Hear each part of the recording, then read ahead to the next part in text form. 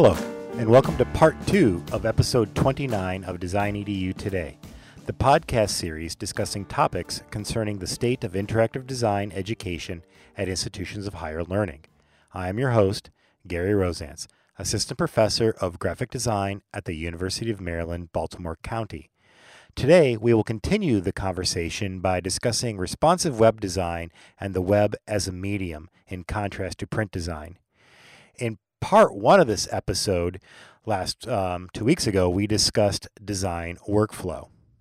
Today's guest is Megan Petrie, a digital art director at the Baltimore firm Planet, where she's designing websites, apps, and identity for a wide variety of clients from nonprofits to hospitality to beauty brands.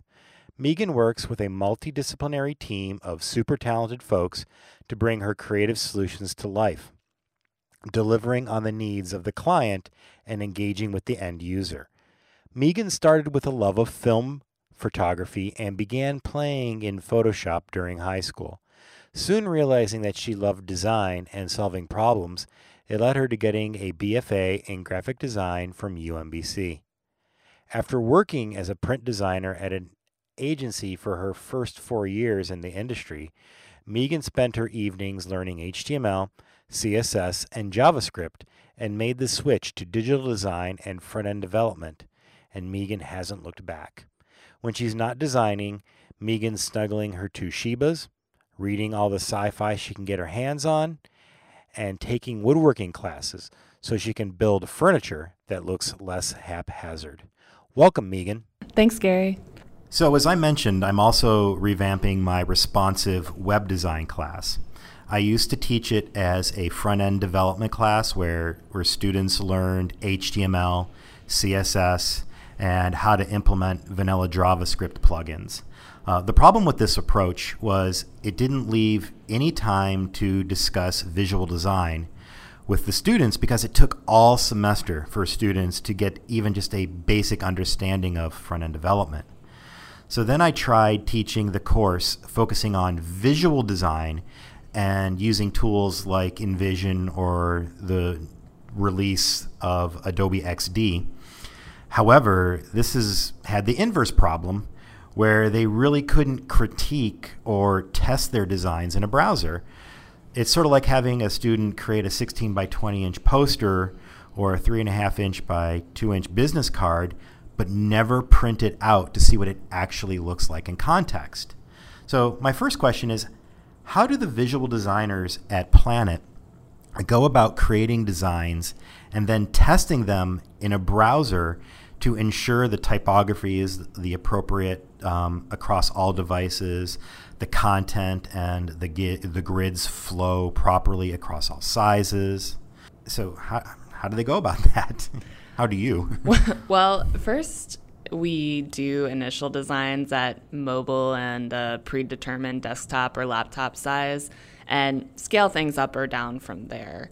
I'm used to staring at my giant Apple display all day, but most people are using touch devices now or smaller laptops. So as it's much more fun to design on a larger scale, but we try to focus on optimizing the experience there and then scaling things up for larger screen sizes. But as far as, initially when we're putting designs into InVision, you can pull, for a mobile design, you can pull it up on your phone in InVision. You can scroll through, you can see if the font sizes are readable, because in general, even experienced designers will make things very small and hard to read on mobile. So it's helpful to look at things in InVision and just kind of get an idea of how that looks visually. But then once things are in dev, especially once the front end's finished, that's when we usually do the optimization for the different screen sizes, and then we'll provide recommendations to the developer. So to save ourselves, too, from needing to design each breakpoint, we'll usually just sketch a rough of how things will stack and break. So, we use the same grid, not the same grid for every project, but we'll use the same grid across the board for that project, and then we can just kind of, do a rough and tell the dev how it's going to break down. Do you want to briefly explain the grid? Because that's the one thing that students they fight it. I don't quite get. They don't like it. No, I think some designers don't like it either. Yeah, but I mean, you can break it. It's absolutely, it's a really good starting point to keep things consistent. Totally, yeah. And I think too, like, you're not married to a 12-column grid. Like, you can have a 14-column grid, or you could have a 20-column grid. Like, whatever it is that you need to achieve that website. So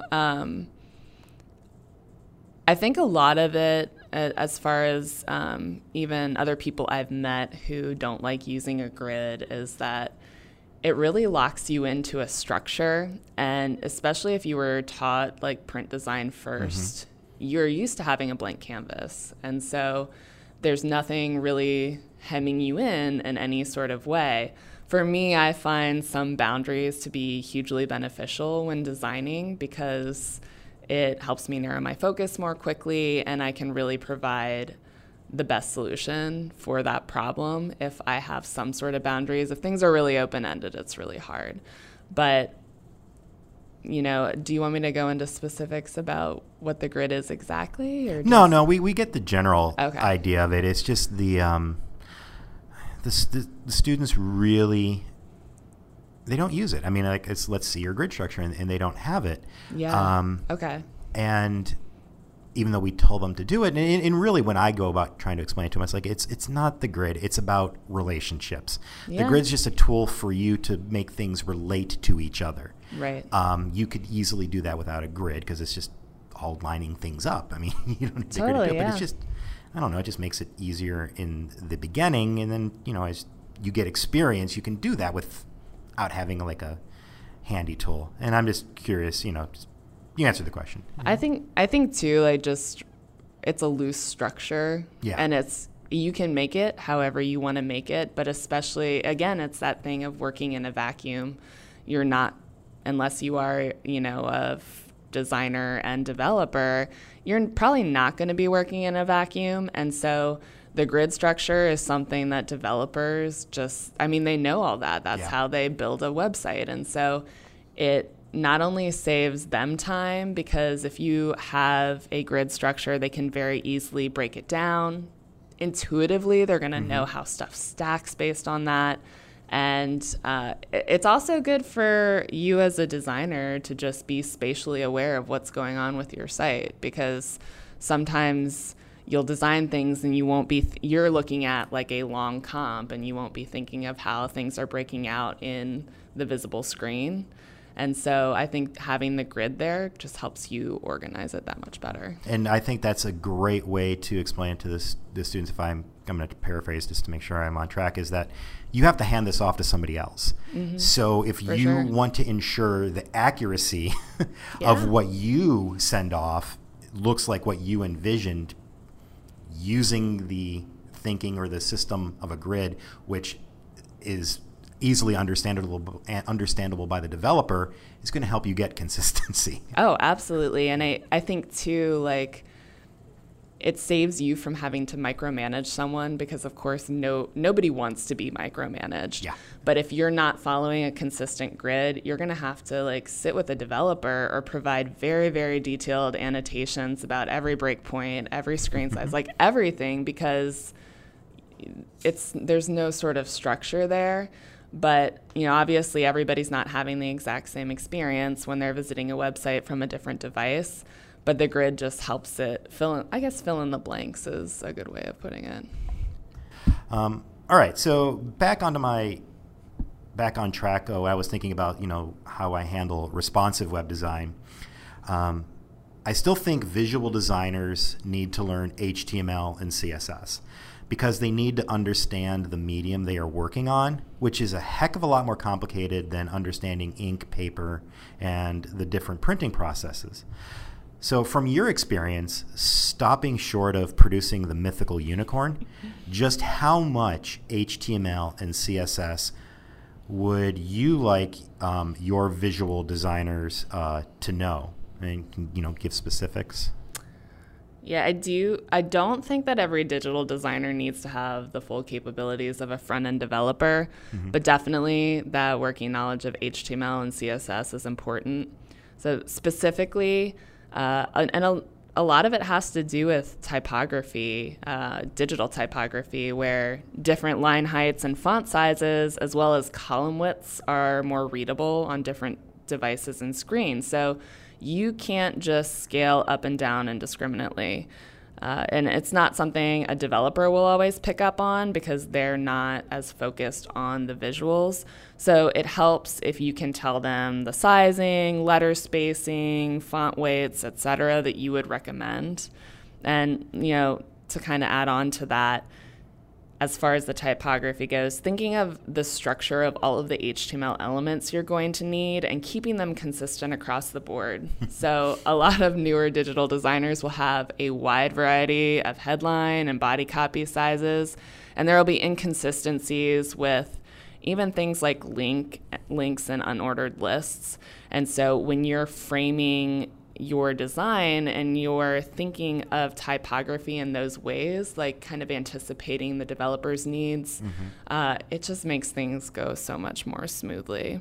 And the other thing I was going to mention is the grid structure, like we talked about before. They're really complicated, but it is a nightmare for developers if you don't understand what you're doing and you're using a variety of grids in a single project. So, again, it'll be more intuitive for them if you're using a consistent grid and you can hand it off and it's all done. Yeah, well, I think the key term there is consistency. As long as you're consistent. Oh, yeah, the exactly. grid is a tool to improve consistency. Absolutely. Style guides are a tool to improve consistency. Right. Oh, and the other thing I did want to mention, too, is having that just a working knowledge of HTML and CSS, you'll know immediately what's possible to build and what's impossible. And I think every new digital designer ends up designing their first website and it looks like a print piece. Like, type is really small. You see long stretches of screen space where there's not a lot of information because they're looking at the whole canvas size rather than the visible screen.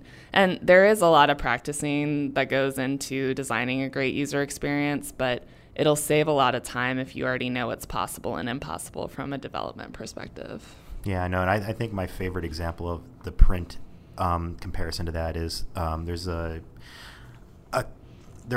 they do silkscreen. They're called the Little Friends of Printmaking, and they make these awesome illustrations and posters. And one of them, it was black paper with black ink. Oh, yeah. Intuitively, why would you design that? Because that's obviously not going to work unless Right. you know the medium of silk screening. You can have that the black ink will actually show up because it's not going to match the tonal value of the black paper. Yeah. And it's going to have this really amazing effect. Yeah, I bet that looked awesome. And you don't think to do it because you don't, unless you understand the medium. And I think that's Right. where we need to get to with HTML and CSS. You understand that medium, you can then bend it. Oh, absolutely. to things that people haven't thought of before. All right, so another area where I'm having trouble is with micro interactions, and you kind of mentioned them earlier. And by that I mean animating drop-down menus and buttons, page transitions, modals, alerts, all that stuff. So to improve the user experience. So if I want my students to focus on micro interactions, I'm either teaching them After Effects so they can mock them up in that, Right. or I'm teaching CSS animations, which is probably more complicated and leaves very little time for the actual visual design. Right. So I feel like that stuff is just like an afterthought right now. So how does Planet handle the visual design of micro interactions so the client and the developers can visualize the end result and go about actually making them? I know. That's really hard because, After Effects is such a complex program that just teaching basic proficiency in that, I imagine, is really difficult. You could probably spend a whole class on it. We do use After Effects to animate visual comps. Sometimes, too, we will just find a precedent elsewhere on another site to get the feel across. And we also will have developers mock something lo-fi up just this is how the menu's going to load, or this is how this transition will work, just to give a client an idea of how that goes. I do think that, as far as students go, and, maybe it is less about the digital design here, and it is more about, showing what you're doing, but kind of like how Dribbble is in like those little snapshots. Maybe it is just part of the class is just developing a few little snapshots in CSS. Doesn't have to be visually designed so well, but just to give an idea of timing, and also that knowledge of the CSS animations or the After Effects animations, whichever way you go with it. But timing is an important thing, and that's a big part of being a digital designer too, is transitions and when stuff's coming in and how it's staggered. So that would be another thing that would be great to incorporate if possible. Yeah, and one thing that it's worrisome for me is, and you're not the first person to say this, but we'll grab something that's already done as an example and then rebuild that. And the other one that I've heard people say when I ask them the same question is like, oh, we already have house styles for that. Right. Which is, it works, but it doesn't lead to, that's kind of like a closed loop. It doesn't lead to like exploring and coming up with new ideas. And right. So I think that's where it's an exciting time. Like we can actually really like push the envelope on what we can do if it's absolutely a concerted effort to make that change. Well, and definitely as a student, if you're setting, if you're beginning in that like closed loop of just like, I'm going to grab a precedent and I'm going to use that, and you're not actually creating or learning the different options, or, that will be limiting for you in the future. Whereas I feel like, as a more experienced designer or art director, maybe you're short on time, and so you are, for a certain project, finding a precedent from another site works way better than coming up with something custom for this client. But you definitely don't want to inhibit anyone's creativity, especially starting out in school. Yeah, well, no, and it's also, I understand budget. Like, they come with the budgets. Like, okay, you can have this custom experience or you can have this pre-canned experience. Totally makes sense and it's worthwhile. But if we just keep defaulting to the pre-canned experiences, we're not learning to push the envelope. I hate to use that term. One thing that I find really useful is there's a blog called CodeDrops, and they'll have, you're familiar with it, but that's really helpful for just those little things that, maybe you've done a select field, 1,000 times and, you're running out of ideas on it, and they'll just kind of refresh your creativity. So, there it's less borrowing that as a precedent, and it's more like, oh yeah, I don't have to think of select fields in the same way I've thought about them the past 20 times. Like, they don't have to be an afterthought. I can do something exciting with these, even though it's just a part of a form. And I absolutely hate coding and designing and forms. Right. No, they're terrible. I don't know what it is about those that are just awful. All right, so my last question in regards to critiquing and testing visual designs has to do with performance.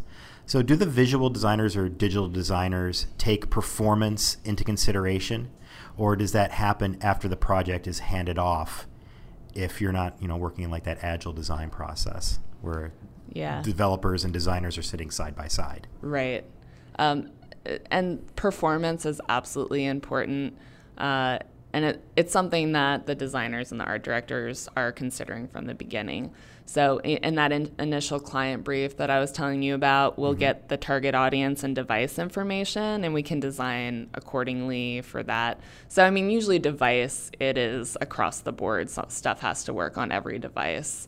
If it's directed at younger audiences, generally that'll be like some sort of tablet or mobile. More often than it'll be a desktop. But that can kind of help inform how we're designing moving forward.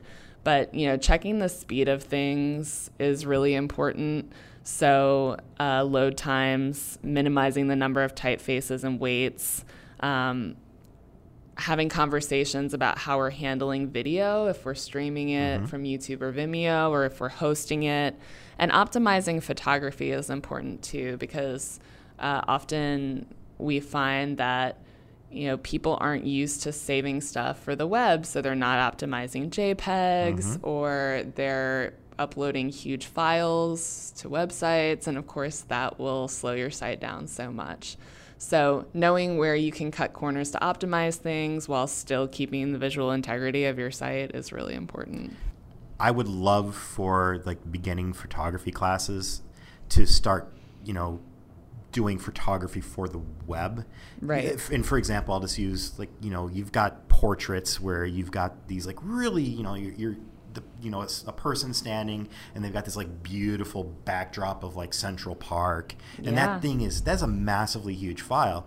But if you just simply did, change your depth of field, depth of focus, where the background's now blurry, but still enough visual information that it's Central Park, but the person is in full focus. That almost cuts the file size in half. Yeah. And nobody's, again, not that I'm aware of it, is nobody's really teaching it from that perspective of performance. Right, exactly. How to make your file, take your photographs better so they're more performant from the beginning. And then the optimization, we should be just doing that.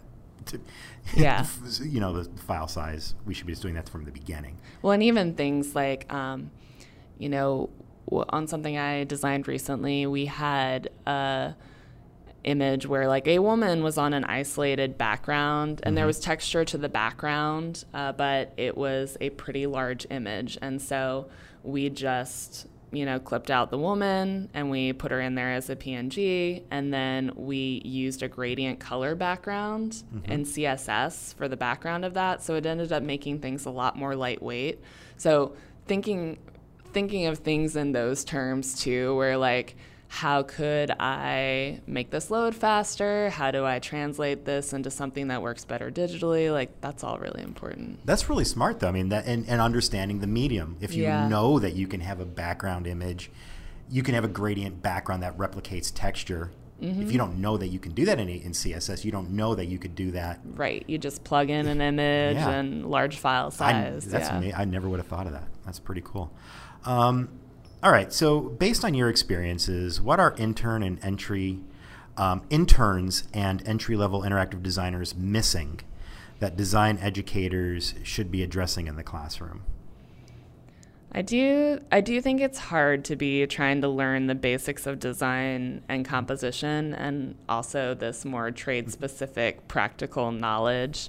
The workflow information is so important, so I'm really glad you're addressing that, and the understanding of the structure in HTML and CSS. And like I mentioned before, I would say even simple things like optimizing files for the web and specific user experience knowledge would be very useful. So not just user behaviors either, but also things like wireframing and information architecture. It's not the most glamorous stuff, but it's definitely practical knowledge that we use daily, and it would give young designers a leg up.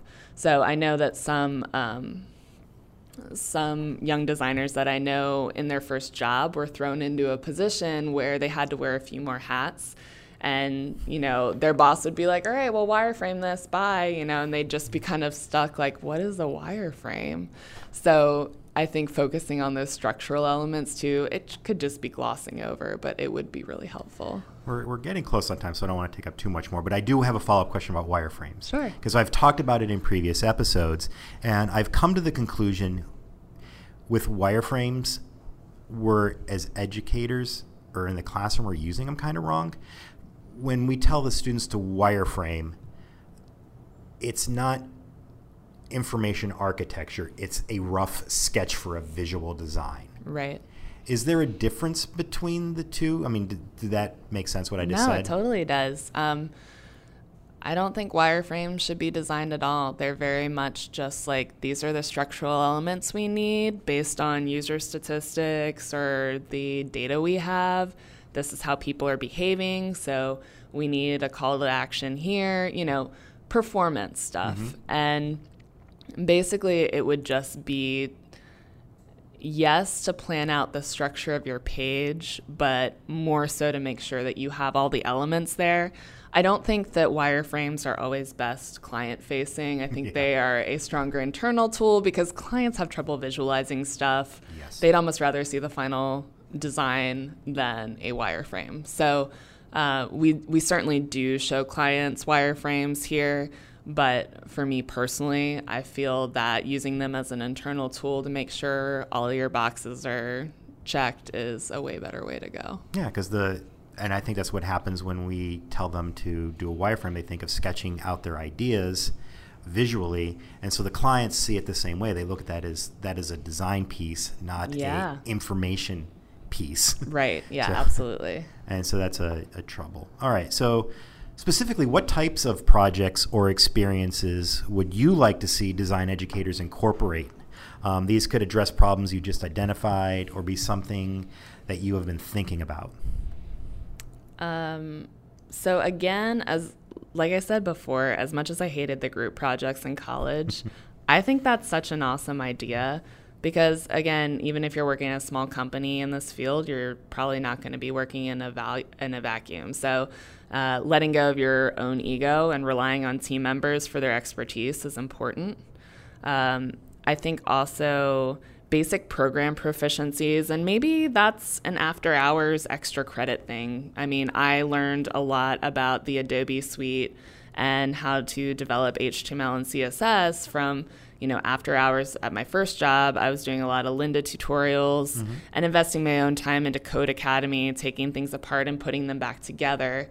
But it definitely made me a much stronger digital designer. And I think finally, the user experience sort of thing, and maybe that's just a part of a class, but I think that is really helpful because in my opinion, one of the greatest things about digital design and why I prefer it over print is that, we're solving problems, and really at the end of the day, the end user is what matters to us. So the client could want anything. I personally could want anything, but that doesn't really matter. It's about getting the right results and delivering that final user with the right product. Can you just define a little bit more what you mean by user experience, just so you can put in the context that there's a lot to user experience. Oh, yeah, no, there is. And I mean, I think that's everything from, we do research on demographics and get data from Google Analytics about who's going to the site. And I think it's as subtle as knowing what appeals to millennial soccer moms versus what appeals to a different target audience. Yeah. That's something that you don't really think about usually. And then it can be kind of uncomfortable to think about once you're in a job and you're like, I have to really narrow down to these broad specifics of what this group likes. But there is a certain way you would approach those people. Maybe there's a certain tone, too, that you would take that you wouldn't take in another way or for another group. And then user experience, too, in the sense that, is your design going to get the results that the client is looking for? Is it going to solve the problem? So are those people who are coming to the site, are they going to be able to find the information really quickly? Because you don't have a lot of time to capture their attention. So is it easy to navigate? Is it loading quickly? Those sorts of things. Is the structure easy to understand? The flow, is it easy to read and scroll through? All of those little things I think are, and again, maybe just to gloss over, I don't think you need to spend a whole semester on it, but just incorporating that into a curriculum would give people a leg up. Well, I think that's the difference between I give them the design brief and versus I go in as the client and say, this is what I want. Right. When I'm the client saying what I want to achieve and who the audience is, then they have to figure out all of that stuff that you said. But when you just hand them the brief, it just becomes an exercise of visual decoration. Right, absolutely. Yeah, I agree. All right. So, okay, Megan, before I let you go, is there anything that you are working on personally that you would like to share, or is there something that you want to promote, or anything I forgot to ask? So a lot of the really cool stuff that I'm working on right now, I can't talk about yet because it hasn't gone live. But I will say, especially in reference to this, this teamwork thing that we've been talking about in the group projects. One thing that I've been working on that I've been really loving has been a fantastic example of a group of totally different team members, but coming together in a really short, tight timeline. And it even extends to the client-side team because they are wonderful collaborators with us, and they are working with us to provide the best solution. So it's really been a dream team of collaboration, and it's been really great to work on. And I can send you a link probably in a month from or so. Yeah. No, please do, because I always go back and I will update the show notes. That's all we have time for today on part 2 of episode 29 of Design EDU Today. I want to thank today's guest, Megan, for being so generous with her time. I want to thank the audience for listening, and I want to thank the Design EDU Today hosting sponsor, DigitalOcean, and CDN sponsor, Fastly, for making the hosting and distribution of these podcasts possible. Finally, I want to thank the AIGA and the AIGA Design Educators community for their generous support of my research that led to this podcast series. If you want to discover more about the Design EDU Today podcast and read the session notes and transcripts, visit us on the web at designedu.today. You can follow us on Twitter at DesignEDUToday, like our Facebook page, or subscribe to this podcast through the iTunes or Google Play Store. Thank you for listening to Design EDU Today.